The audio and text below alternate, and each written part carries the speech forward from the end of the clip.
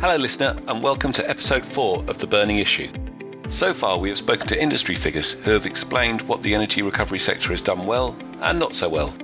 But there are those who say we shouldn't have gone down the energy recovery route in the first place, and while they agree landfill is bad, they also say incineration is actually worse. So in this episode I'm talking to United Kingdom Without Incineration, or UKWIN as it is better known. The face of UKWIN is its National Coordinator, Shlomo Dowen, and on the technical side is Associate Coordinator, Josh Dowen.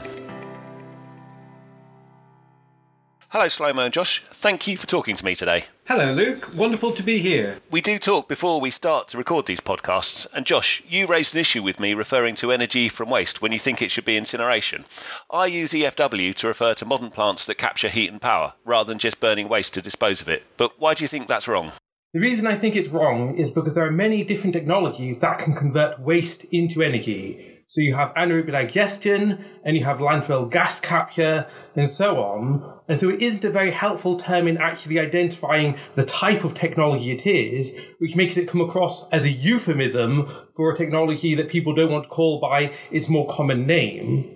But also, it makes it sound like the actual main purpose of the facility is to create energy out of waste, when that is inaccurate. The main purpose of these facilities is to process the waste, not to create the energy. And you can see this because there are times when incinerators don't operate their turbines and aren't generating electricity, and yet they still run the plants because their main purpose is to process waste and get the gate fee and keep the show on the road. Yeah, that makes a lot of sense. But also, when energy from waste plants are decided through planning, it goes to the department that deals with the energy side of it rather than the waste side of it. So is there a disconnect there? As far as I know, that generally speaking isn't a specific system in place to be able to treat waste applications in relation to NSIPs.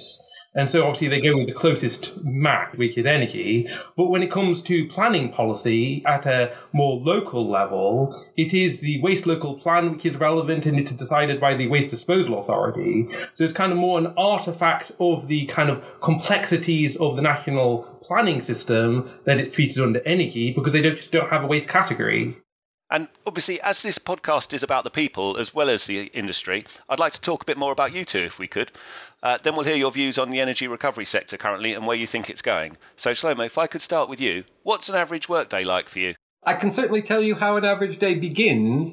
Everything goes crazy after that, but I keep loads of tabs open on my browser, and my morning routine is to sort of systematically go through the various tabs until I get to the inbox. And when it comes to UKWIN, it is also fair to say that it's Josh who is the one who handles the more technical stuff, so day by day, whereas I tend to be more front-facing. Some of the work we do together and double up. That gives me a better understanding of how it all works. And Josh, can I ask you, has it changed much since COVID? It's changed a lot since COVID in some ways. I mean, during COVID, we were working all the way through it because we work from home. But one of the big differences is that now a lot of people are very good at Zoom, and they're very good at Teams and all these online meetings, which means, well, before, if we wanted to do something, we'd have to go to London, we'd have to go here or there. Now we can reach our members, we can reach MPs, we can reach people who are interested in talking to us remotely from our home, and that means we can get a lot more done.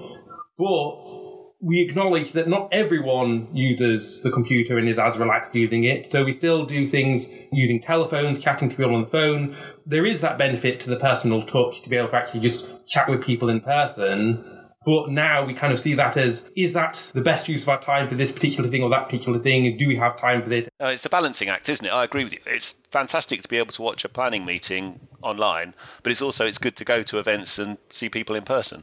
Let's talk about UKWIN's position on waste management. Josh, I've come into the energy recovery in this series from a background that landfill is the worst option and recycling or reuse are the best, with EFW filling the gap in between. Am I wrong? In short, my take on it is that landfill is bad, but incineration is worse. And the reason for this is that people who think incineration is the answer usually are asking the wrong question. Because it's not a binary choice between an inevitable amount of residual waste, so I'll either have to go to incineration or landfill. What you have is an awful lot of recyclable material that shouldn't be going to incineration or landfill, but is going to there. And so you have to ask the question, what can we do about this material as it arises, but also what can we do to prevent that material going into the residual stream in the future?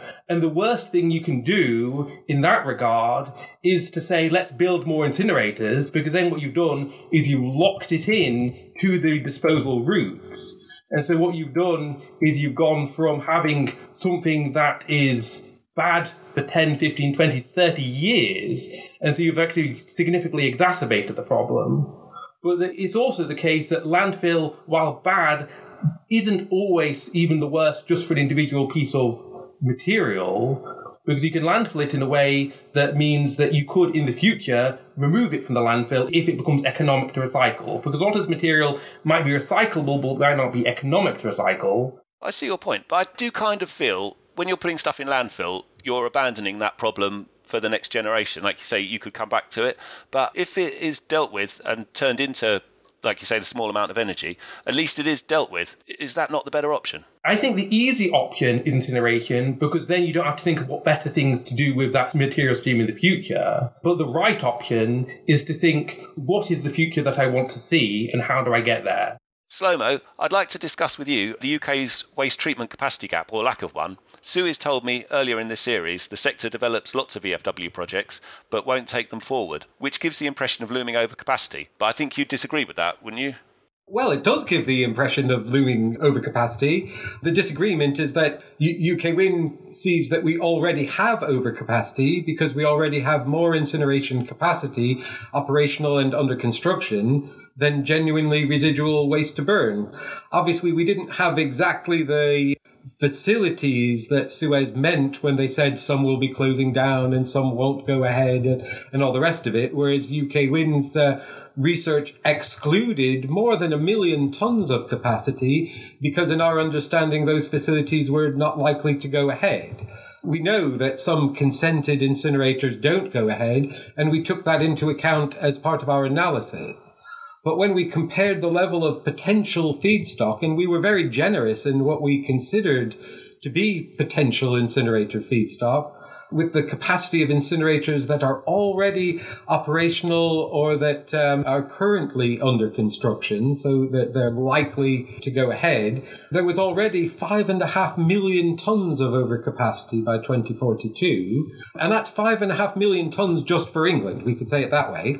And when incinerators that have already been granted both planning permission and an environmental permit perhaps haven't started construction yet, that rises to more than 8.5 million tons of overcapacity, and it rises yet further to 14 million tons of overcapacity if we're talking just about those that have already been granted planning permission.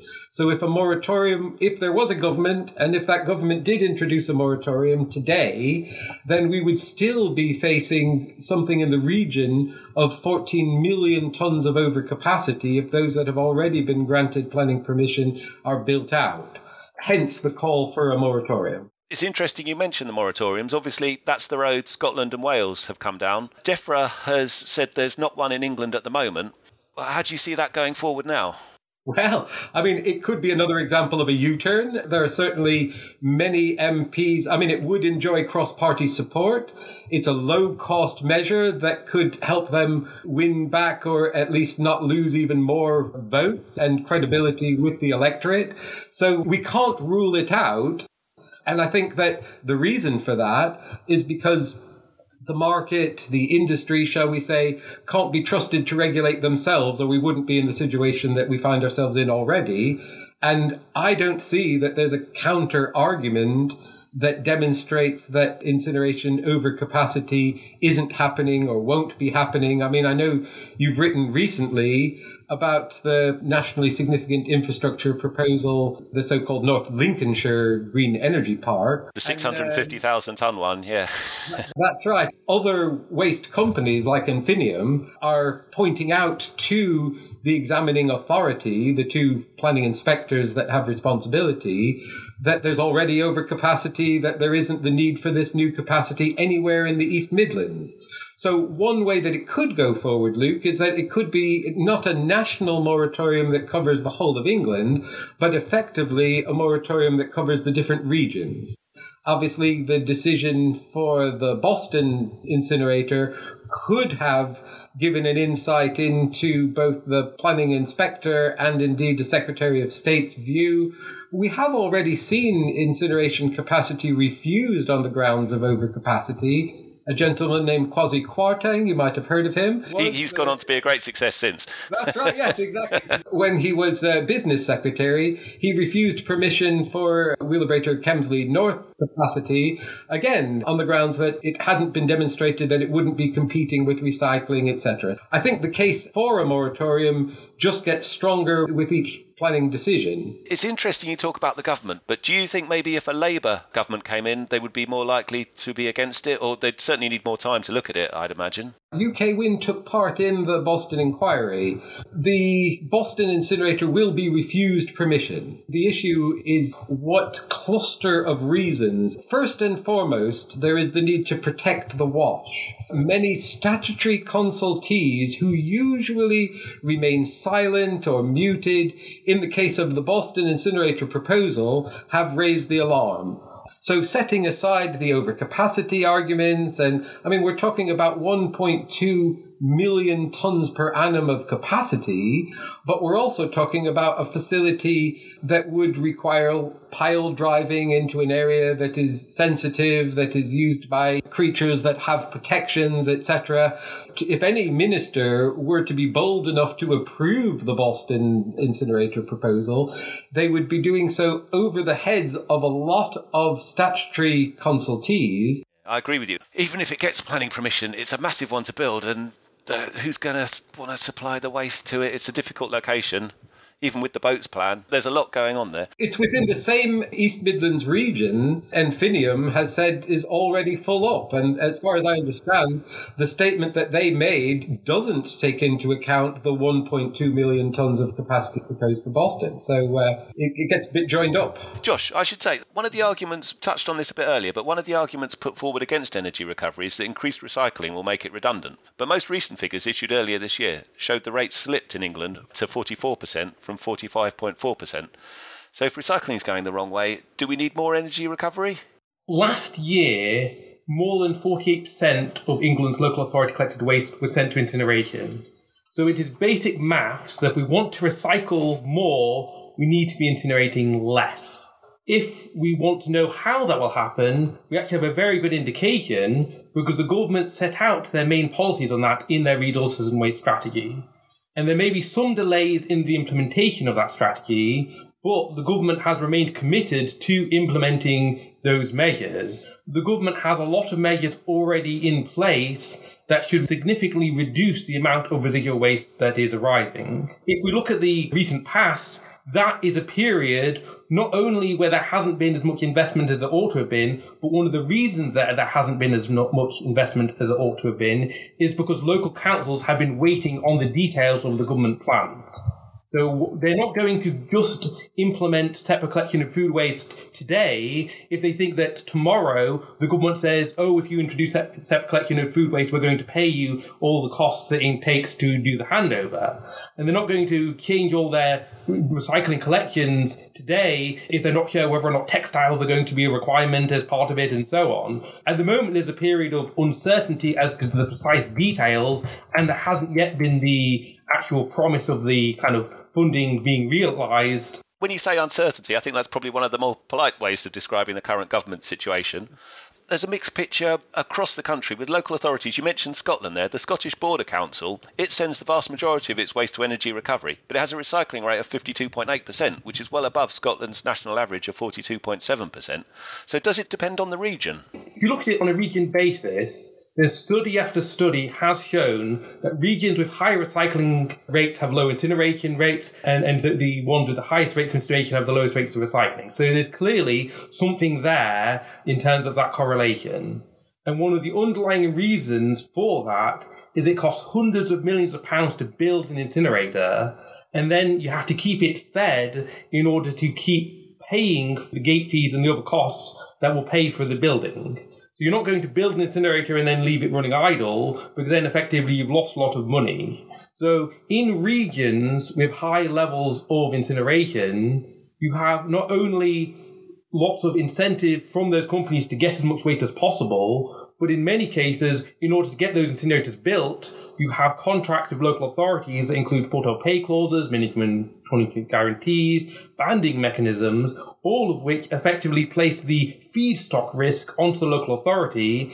And then the local authority goes around and says, oh, sorry, I can't invest in this, that, or the other because I'm already tied into sending this feedstock to incineration. But then if you look forwards, what could their rate have been if they hadn't been tied to incineration? How much higher can they go without reducing their incineration? And Scottish Borders is a good example of that because they actually had a contract to go with gasification that they cancelled in 2015. And so they actually kind of abandoned some of their commitments to incineration a number of years ago, and now they may be doing it in a slightly different way in terms of they might have it in a more short-term contract. I understand. You mentioned cost there. So, Shlomo, if I could ask you, there's a lot of talk of developing technology such as carbon capture coming into the sector, but it's at a huge cost. Obviously, stopping pollution is good at existing plants, but UKWIN has said there's uncertainties over the technology. Should the government and industry not be investing in carbon capture? Well, that's absolutely right, Luke. UKWIN would like to see an immediate halt to the sort of investment in incineration of any kind to make it look prettier, to add heating systems or carbon capture, etc., until we have a credible incineration exit strategy in place. There's absolutely no point taking investment money, whether that's public money or whether that's money that comes with an opportunity cost that means it's not being invested elsewhere, and apply that investment to a facility that is going to be shut down in 5 years' time, etc. While 1 or 2 or maybe 3 incinerators might secure public funding to act as a demonstrator project, it's absolutely vital that we learn the lessons of the past. We referred earlier to gasification. I remember the gasification demonstrator project, and they failed. But because the operators, or if you like, the experimenters, were not open about the reasons for their failure, other projects went ahead and failed potentially for the exact same reason. And so we have to ensure that any public funding for carbon capture comes with strict conditions, including a duty of candor to share the details of any shortcomings that have been encountered. I know it's embarrassing for the industry to talk something up and then for it to fall short of their expectations. That's science. Oh, I think you make a really interesting point there about the gasification, because obviously the CFDs backed people to build these gasification plants, so lots of them were planned. Nearly all of them, I think apart from Energy Works Hull, have switched to a grate-based system or were dropped. So whereas obviously gasification technology works elsewhere, carbon capture technology works elsewhere, I could see how you could argue quite convincingly that there could be a problem funding it massively and bringing it into the UK. I think that makes a lot of sense. Even if carbon capture worked, and even if somehow the money was to be found to fund it, it doesn't prevent incineration from being a leakage from the circular economy. At the moment, the carbon capture technologies of which we are aware require a lot of energy to operate, so it will divert energy into the parasitic load. Many incinerators, of course, are nowhere near a proposed CO2 pipeline. So I don't think it would be widespread. If we're talking about one project in the UK or 2 projects in the UK, it's groundbreaking. People can get excited about it or bored by it. But within the context of the whole incineration industry, it won't affect most incinerators at all. So we talked there about financials and the limited money that's available for government agencies. And obviously we've got the regulator, the Environment Agency, and a cost of living crisis, with environmentalism arguably being pushed to the side. Do you think the EA is still fit for purpose? Well, the EA's stated purpose is to protect the environment. And the Environment Agency should not be used to provide cover for decisions that degrade the environment. Sadly, when it comes to incineration, most of what the EA does is to provide operators with permits to pollute. So the EA does seem to be letting us down and letting down the protection of the environment. Now, I know that there are many people who joined the Environment Agency for all the right reasons. It must be frustrating, heartbreaking for a lot of the human beings who work at the Environment Agency, but The EA does seem to be going against the most basic fundamental principle of sustainability, that what we do now should not come at the expense of future generations. And I think what we're seeing is that, yes, I strongly agree with you. The Environment Agency is not being given the resources that they would need to succeed. In a sense, they're being set up to fail. They haven't been given the right framework to operate, the right political steerage to properly do their jobs.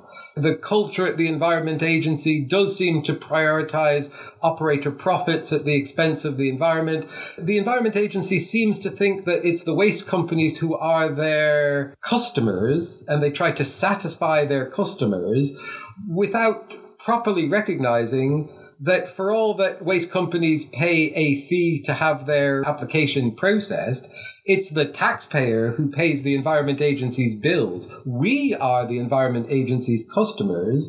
We, as the Environment Agency's customers, are feeling let down because of the favoritism that is shown to operators. I've been doing the ENS Waste and Bioenergy website for nearly 10 years, and I think in all that time, there's only been one permit turned down for a facility, and that was Rivenhall. And obviously they got that afterwards, but I could see why you might feel let down.